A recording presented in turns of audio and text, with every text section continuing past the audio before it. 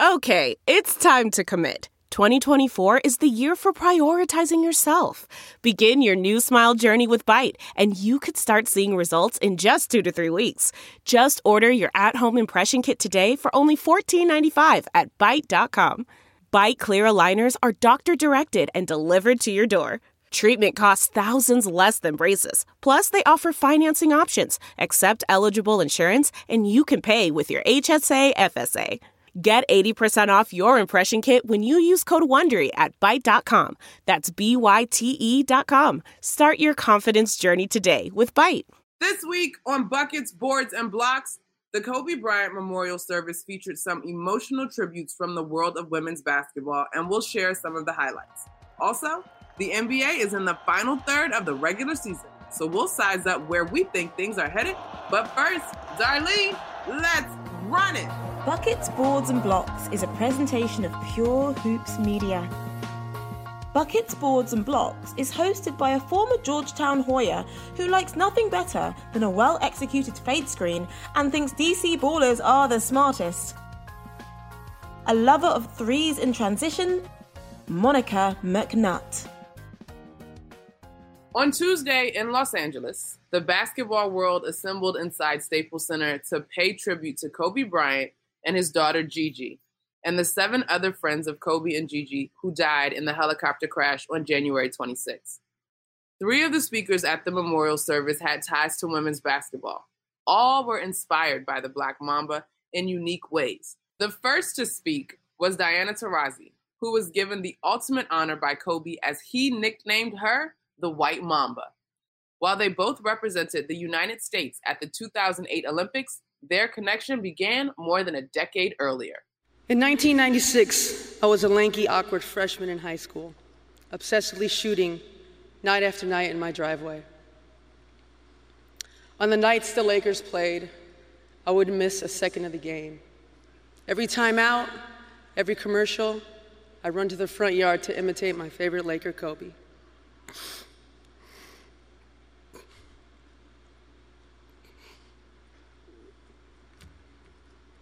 On a few lucky occasions, my dad would come home from work. He was a metal sheet worker in Los Angeles. And he'd come home with Laker tickets. Watching Kobe play at the Great Western Forum as a rookie made this little girl believe she could be a Laker one day. It was like getting to know myself every single day. He made it okay to play with an edge that borderlined crazy. Early onset Mamba mentality was in full effect. Years later, when I spent time with Kobe at the 2008 Olympics, I learned firsthand that it just wasn't limited to the basketball court. His competitive fire ran through his veins, just like many of us today. Every single workout, I end the same way, with the Kobe game winner. 3 hard dribbles going right. Left foot plant pivot. Swing right leg through. Elevate, square up. Follow through. 5 in a row and I got to go home. It's that exact same shot that won us a championship in Phoenix in 2014. Kobe's willingness to do the hard work and make the sacrifice every single day inspired me and resonated with the city of Los Angeles. Another heartfelt tribute from the world of women's basketball didn't come from a woman. It came from Geno Auriemma, the legendary coach of the University of Connecticut, and Diana Taurasi. While Kobe inspired Diana, he had a different relationship with Geno. Both were Philly guys and had connections to Italy. And Coach Bryant wanted to learn from Coach Auriemma, whose 11 national championships may never be exceeded by any other coach.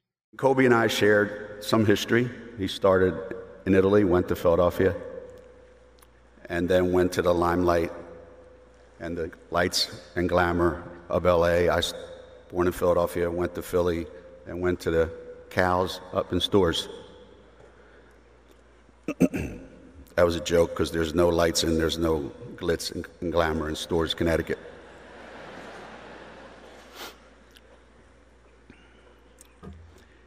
And how ironic that he would talk to me about coaching. The uncoachable one wants to talk about coaching. Probably the most uncoachable player in the NBA during his career wants to know about coaching. And I wanted to know why. He said, I'm coaching my daughter's team. I said, oh my God, that poor kid. So when I watched highlights of her playing, and on about the third or fourth time she touched the ball, Gianna passed it when she was open. I thought, she's not listening to her father.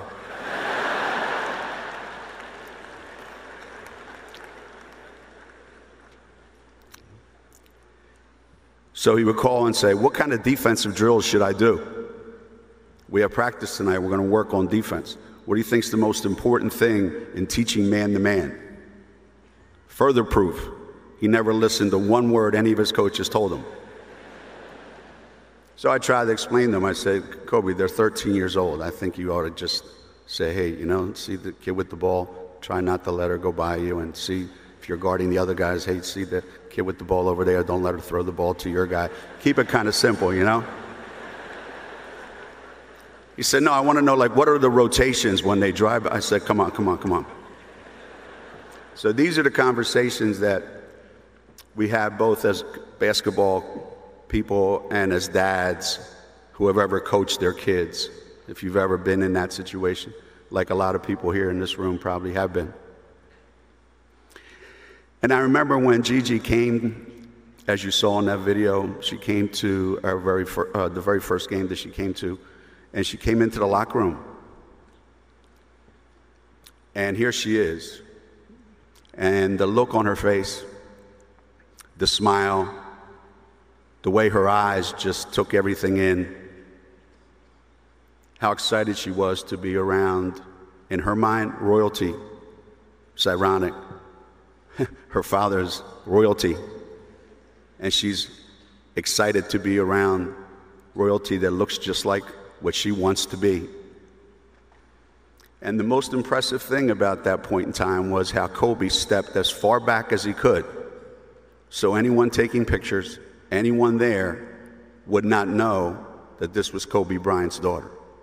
This was her moment. This is her time to shine. This was her time to experience all the things that he's experienced his whole life. He was being dad. He wasn't being Kobe Bryant. And he was allowing Gigi to be Gigi, not Kobe Bryant's daughter. In today's day and age, that's a hell of a thing for parents to be able to do.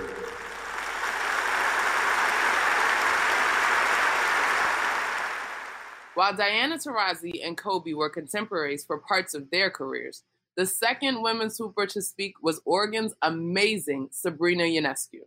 Sabrina and Kobe became friends shortly after Kobe's retirement. After his playing days ended, Kobe devoted himself to coaching Gigi and her youth team. And just as Kobe encouraged Gigi to pursue her dreams of playing ball at a high level, in Sabrina, he saw the type of dedicated player he respected and saw greatness in. Growing up, I only knew one way to play the game of basketball: fierce, with obsessive focus. I was unapologetically competitive. I wanted to be the best. I loved the work, even when it was hard, especially if it was hard. I knew I was different, that my drive was different. I grew up watching Kobe Bryant, game after game, ring after ring, living his greatness without apology. I wanted to be just like him, to love every part of the competition, to be the first to show up and the last to leave, to love the grind, to be your best when you don't feel your best, and make other people around you the best version of themselves, and to wake up and do it again the next day. So that's what I did. Wake up, grind, and get better. Wake up, grind, and get better. A year ago, my team, Oregon, was playing at USC. The morning of the game, our coaches told us that there was a surprise for the day. I was thinking Nike sent us some new shoes or swag or something. The game starts, and shortly after, Kobe walks in with his daughter, Gianna, and two of her teammates. They sat courtside while my jaw sat dropped. They watched the entire game, and that was the first time I met Kobe. Kobe, Gigi, and her teammates came into the locker room after the game. He congratulated us on the win that day in our season up to that point, but said, and I'll never forget, "Don't shoot yourselves in the foot." He meant don't settle, to keep grinding, control what you can. The national championship wasn't far, and our goal was to win it all. I remember Gigi, excited and smiling in the locker room. I'd always watch a ton of film of her playing basketball. She had a fadeaway better than mine. I asked her where she wanted to play ball in college, and she said UConn. She had the will and determination to be able to play wherever she wanted, and if she wanted to go there, I wanted her there as well. She and her teammates hung out with us for a while, starstruck and a little shy, but always observing. Whichever school she would come to choose, it didn't matter. If I represented the present of the women's game, Gigi was the future, and Kobe knew it. So we decided to build a future together. I worked out twice with Gigi over the summer. I'd gone down to help Kobe coach his team. Gigi had so much of her dad's skill set. You could tell the amount of hours they spent in the gym, practicing her moves. She smiled all the time, but when it was game time, she was ready to kill. Her demeanor changed almost instantly when the whistle blew. I remember one time someone grabbed her jersey and she sort of just knocked him down and then stepped right over him. Me and Kobe looked at each other, smiling, and he goes, "I don't know where she learned that from." I laughed and said, "I do." You can't teach that, and definitely not at her age. Kobe was right. She had it. I love watching how hard she worked and how much her teammates loved her, but also her own desire to be great. She always wanted to learn, to go to every game she could. College, NBA, WNBA, Kobe was helping her with that because he saw it in her, just like he saw it in me. His vision for others is always bigger than what they imagine for themselves. His vision for me was way bigger than my own. More importantly, he didn't just show up in my life and leave, he stayed. We kept in touch, always texting, calls, game visits. I'd drop a triple-double and have a text from him, a double triple-double I see with a flex emoji. Another game, another text. Yo, beast mode, or easy money. I felt some pressure early on in the season, and he wrote to me, "Be you. It's been good enough, and that will continue to be good enough." He taught me his step back. He told me that if I could bring that to my game, it'd be over for any defender trying to guard me. He told me how high my arc needed to be on my shot, how to angle my foot, which leg to kick out, how much power to push off. Real sharpness comes without effort, he said. He was giving me the blueprint. He was giving Gigi the same blueprint. He united us. He made it so that the outsiders who outworked everyone else, who were driven to be just a little bit different every single day, to make those around them, behind them, and above them a little bit better every single day. And they weren't the exception. They were the rule. True sharpness comes without effort. That's the second time I've heard Sabrina Ionescu share that quote from Kobe, and it has struck me since I heard it. To me, that phrase really speaks to the Mamba mentality, but I want to rewind just a little bit because it's important to me, Bruce, that folks understand the day that Sabrina Ionescu had, and I applaud ESPN and SportsCenter for pointing this out, but she had a game that night at Stanford. She was on the cusp of breaking a record. She flew to the ceremony, delivered such powerful and relevant words to a crowd of 20,000. Was not feeling well, apparently, didn't warm up with her team, plays in the game, and then goes on to become the first college basketball player, man or woman, with 2,000 points, 1,000 assists, and 1,000 rebounds. And in the post-game interview, which she actually did with our friend LaChina Robinson, she said this one was for him, talking about Kobe, which I thought was such a beautiful moment. And so while the entire ceremony was touching and Diana had great words, Gino had great words, as did Shaq and Michael Jordan, yesterday to me was Kobe continuing to do the work that he had started doing so genuinely and sincerely, and largely due to Gigi's want and desire to be at UConn and then on in the WNBA.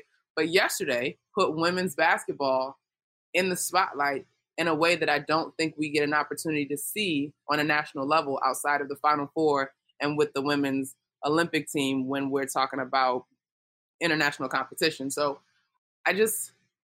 Sabrina, I just tip my hat to her on so many levels. And I think it was really cool that Kobe still was able to push women's basketball forward in his absence yesterday. A lot of us who don't follow the game as closely as you do know Sabrina Ionescu's name. But now I think all of us are going to pay a little bit more attention every time she's on TV now, because we want to see how great a height she's going to be able to climb in the sport. And a lot of it, I think we can trace that lineage right back there to the Black Mamba. 100%. I think those sound bites were well chosen. Shout out to you, Bruce. And I think I actually heard LeBron say on Tuesday afternoon, he was asked about the ceremony and the scrum, and someone asked him about closure. And he's like, it's never really closed. And I think that's true, especially for all of us that still love the game. Grief is such a process. I cannot express enough how impressed and inspired and just your heart went out to Vanessa Bryant. Her ability to keep her composure and get that speech out, mind-blowing. Like, what incredible strength. I will say one of my favorite moments came from MJ when he acknowledged that he would be a meme again. I thought that was a really great, genuine moment. But, so you're left with, how do I live the Mamba mentality in my own life? I think for me, covering the women's game, you continue to grow that and treat that well. And you just move with respect. And even if at a minimum from all of this, I would hope that people move with a little bit more gratitude on a daily basis and realize that we take so much for granted. I got a text message from my older son, Mitchell, later in the day after he saw that. I wasn't able to actually watch it live. I watched it on tape on Monday evening. But I got a text message from Mitchell, who was so inspired just by the entire ceremony. He said, watching the ceremony just drives home for me how important family is and how it's so important for us to treat each other well and with respect. And I thought, you know what? That's a smart young man. He must take after his mom. I was just about to say, good job, Bruce. You seem like you raised a good, fine gentleman. Full stop. All right, Bruce. We are now kicking things forward. Let's talk about the association. All right, right here in D.C., this is near and dear, close to home, literally and figuratively. Frustrating season for the Whiz Kids. They've struggled and are currently out of the playoff picture. I don't anticipate that changing. But our guy from the University of Florida, I think, what is Brad clocking? Standing at 6'5", just under 200 pounds, Bradley Beal has been getting buckets all season long. And he's making a late season surge. He could help the Wiz get to the 8th spot in the East. I don't really anticipate it. We're recording this before the Wiz Kids play Brooklyn on Wednesday, and Bill is looking for his 3rd straight 50-point game. Fun note, Bruce. According to SportsCenter Monday night, Bradley was the first player since Kobe did it in 2007 to record back-to-back 50-point games. He put up a double nickel against the Bucks on Monday night and preceded that with 53 against the Cavs. Do you know about Bradley Beal other than this story, or is this just like a DC problem? What's going on here?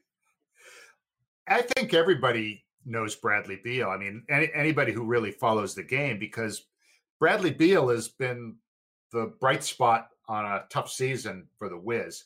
And really, there are some people that are starting to wonder, he's so good, and he just signed that big contract extension. Should the Wizards maybe think about seeing what they can get for Bradley and maybe start over? There might be some teams out there that might be in contention, that might have some assets available, some multiple first-round picks, let's say, possibly a team that might reside in the 617, if you know where that is, who has multiple assets that maybe could use a stud like Bradley Beal, and also to help the Wizards rebuild their franchise for the future. I mean, he's a class act. He's been great. He's another guy who's a big supporter of the WNBA, right? He shows up at WNBA games a lot. So we're really happy for Brad. And unfortunately, it hasn't been enough to really lift that team very high. 617 is Boston? I believe that is correct, Monica. But y'all got Jason Tatum. Come on, Bruce. You're being greedy now. You're being greedy. I'm just trying to think, gee, how can the Wizards get the most for this guy to help rebuild their franchise? Because, they need assets. Look, it's probably not a great fit for Boston, but you hate to see a guy in the prime of his career playing as well as he's playing with a team that isn't really going to be a factor in the postseason. You just kind of want to see him either get some help in DC, right, where they can, grow together and be a good team there, or, get a chance to play on a bigger stage with more attention. I agree with you 1,000%. I do think it was funny. I did a show with the Undefeated on Tuesday, and the question was, do we take issue with Bradley showing his frustration? I take zero issue with Brad showing his frustration, because I think people need to separate the money from the desire to win basketball games. If he didn't show any frustration, then the conversation would be, oh, is he complacent? He's getting all his money. He doesn't want to win. These guys get paid lots of money to play the game of basketball, but they got to that level because of a degree of meticulousness, desire to win, and competitiveness, and money doesn't change the competitor. I have no problem with him being frustrated openly. I do know that he signed the 2-year extension. I think everybody knew this year was going to be what we will call a rebuilding year for the Wizards, Brad included. But if the Wizards can't find a way to put some talent around him, I would be in full support of him going to a place where he's going to be in the best position to win, because it is very sad. I would hate for Bradley Beal to be in the same bucket as Devin Booker. I really hope Phoenix figures it out, because Devin Booker is so talented, and you got Ayton around him. I can't think of the guard's name off the top of my head, so they're starting to put pieces together in Phoenix. You hate to see guys that are supremely talented sort of wasting away. Well, they also have former Wizards great Kelly Oubre Jr. there in Phoenix too. How soon you guys forget? He's out of the DMV. He's out of my mind. I know, and he was such a great guy. Of course, he left and flourished in a way that we had not seen. But anyway, we'll move on from that one. All right, so Lakers. They struggled to beat your Celtics on Sunday, but they're on top in the West. And what we love and should be a reality series out in LA is the Morris brothers. Twins, not just brothers. Identical twins, identical tattoos. They are like, oh my God.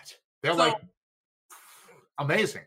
Right. So I think, I don't want to mess up my dates, but I think when the news first started to surface, one of them said that they would live together if the other got to the other team. So Marcus is with the Clippers. Markieff is with the Lakers now. I totally think they should have a YouTube reality show. I think they should do this podcast, and we should just, have them come on and, let you kind of, help them settle their personal living arrangements, because they need, a little outside influence to help set them straight. Now, they are practically identical in the way that they play as well, although I think Marcus is a little bit more lethal on the perimeter. The Lakers still atop the West. Everybody believes that the Western Conference Finals will still be set in the Staples Center with just a change of the colors on the court. When you look at the addition of the brother or the twins to each team, who got better? Well, I think most people feel like the Clippers are better because they have a little bit more depth. But I'm still on the Lakers. I mean, you can have all the depth you want, but I'm a LeBron James guy. I will always be a LeBron James guy. Till the day I don't care anymore, I will say that LeBron James, when his career is done, will go down as the greatest all-around player. I know that I'm going to get the Michael Jordan fans looking at me like I'm nuts. I got that, all right. But I'm still on the Lakers bandwagon here. I think Anthony Davis and LeBron, most nights, they're going to have the two best players on the court. And usually when you have the two best players on the court, you win. I'm still taking the Clippers. I got you. It's going to be a great series. It's going to go 7 games. I'm still leaning toward the Clippers. All right, let's jump back to the East, though, Bruce. Kyrie's season is over. Shoulder surgery.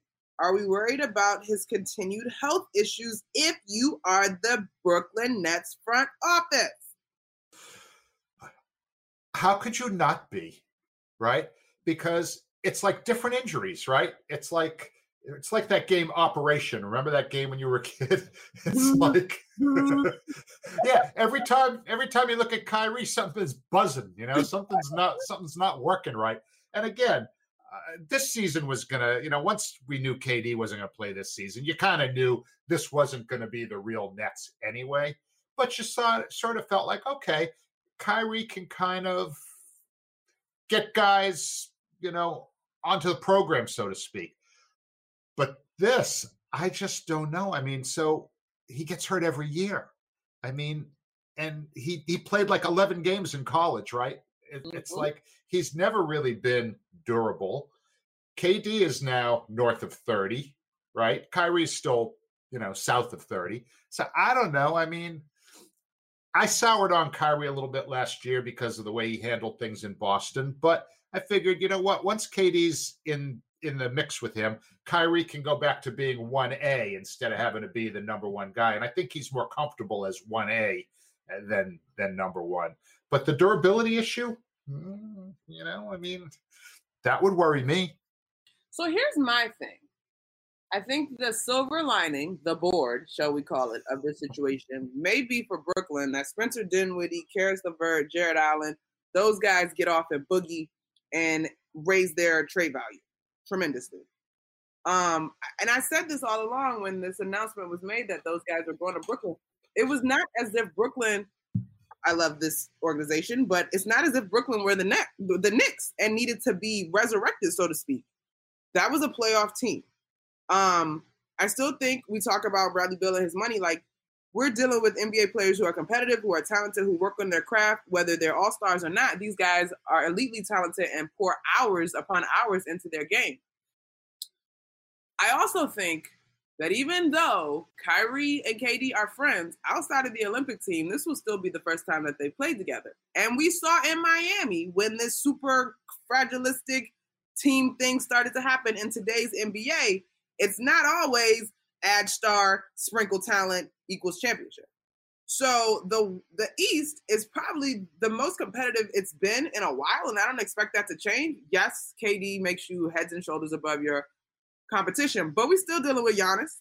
If the Philly can figure it out, you know what I mean? Like, I don't know that it's going to be as much of an instant pot recipe for success as people are liking to believe. And just because they're friends, again, we got to get into an 82-game season. We got to play off of each other. There's still one basketball. Does KD have this inner revenge tour? Like, that he's got to prove now that he's separate from the Warriors? Like, is Kyrie still on look what I can do away from Boston? How does that part mesh together? So, this question for me about Kyrie's injury. And I don't know the ins and outs of the shoulder injury, but if this was a thing, I would have rather him dealt with this sooner rather than later than all of this back and forth, playing around kind of stupid stuff that we've dealt with the last 3 weeks. 100%, Monica. I have nothing to add. I completely agree with you. Well, look at that. Nailed it. How about that? All right. So we're recording this pod on Tuesday night. The Lakers and the Pelicans are slated to go at it tonight. But in general, let's talk about Zion, Bruce. I personally think that New Orleans is fun and light enough and could grab the East spot in the West. But in general, where are we in general? Like, are you all in on Zion, or are we he's still fresh because his season just started? The more we see of him, how can you not be impressed? I mean, he's just, got this amazing talent and, physical gifts. It's sort of like what we've been saying before, though. He's still not in peak condition for basketball. He's going to get there, right? He's still a young guy.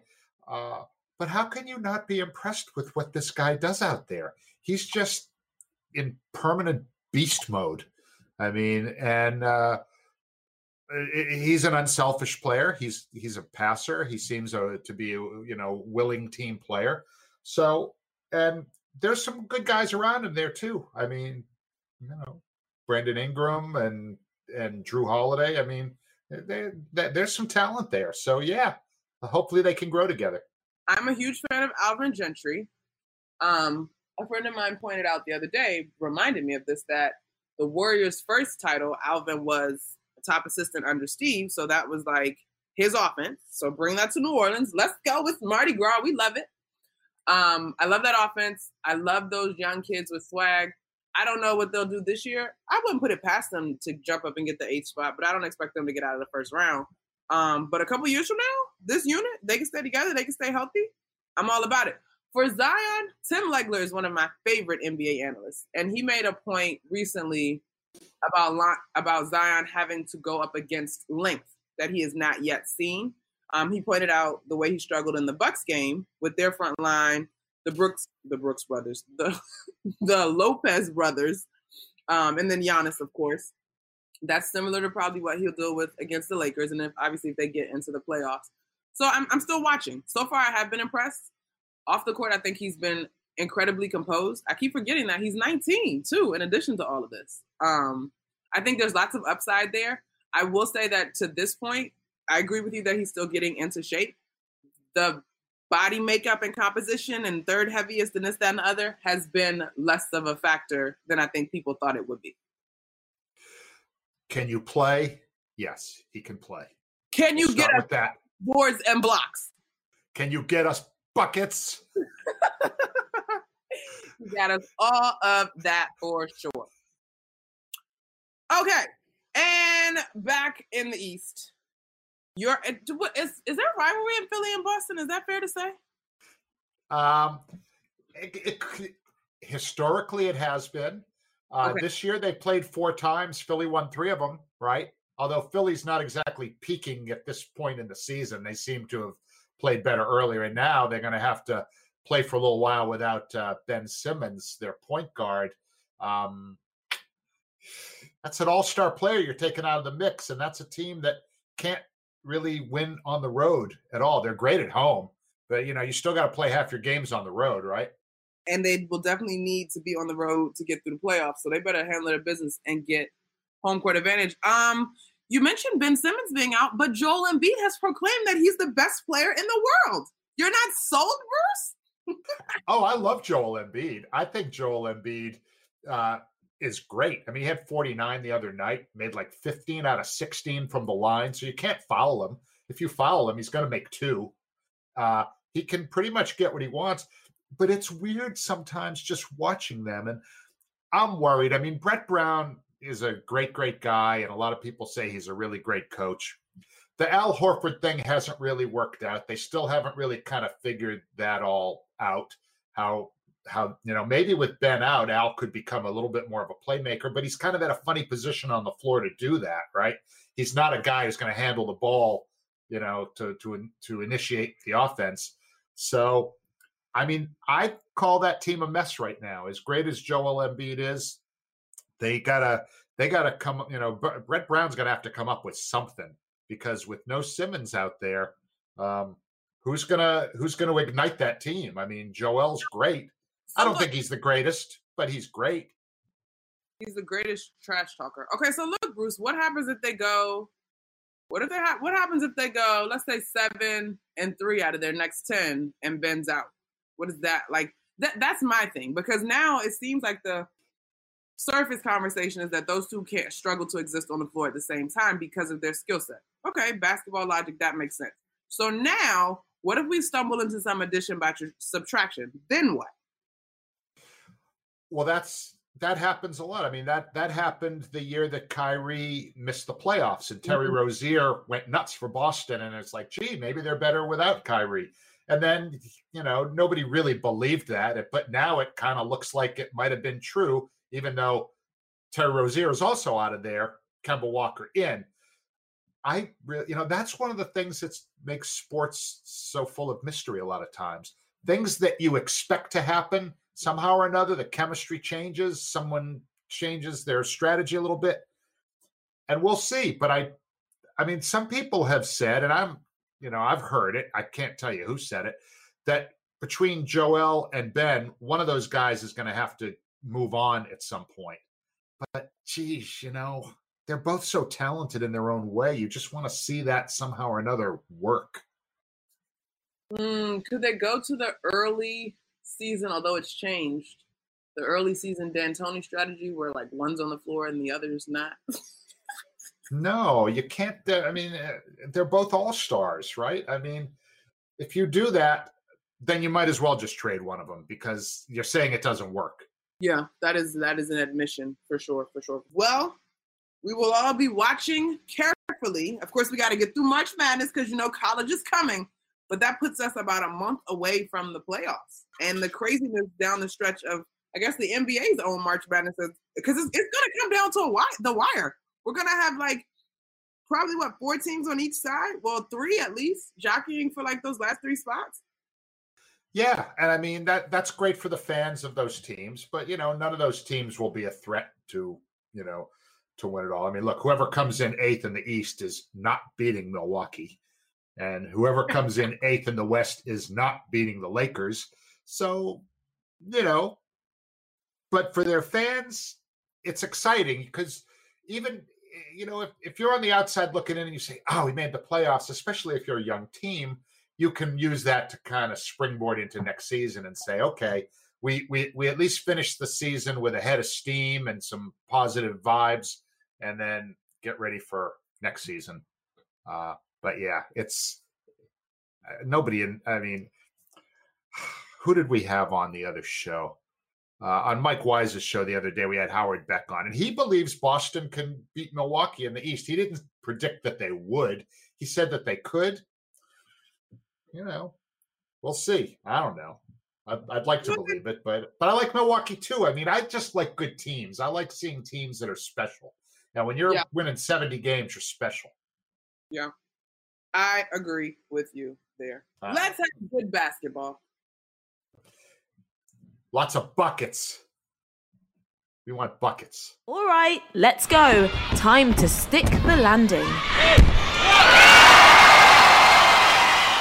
That will do it for this week's edition of Buckets, Boards, and Blocks. Thanks to my producer and loyal sidekick, Bruce Bernstein, as well as our terrific editor, Ben Wolfen. Please check out our other Pure Hoops media shows. Fridays, we have the Pure Hoops podcast with BJ Armstrong and Eric Newman. Mondays, we have the Mike Wise Show, and Mike's guest this week was Howard Beck of Bleacher Report.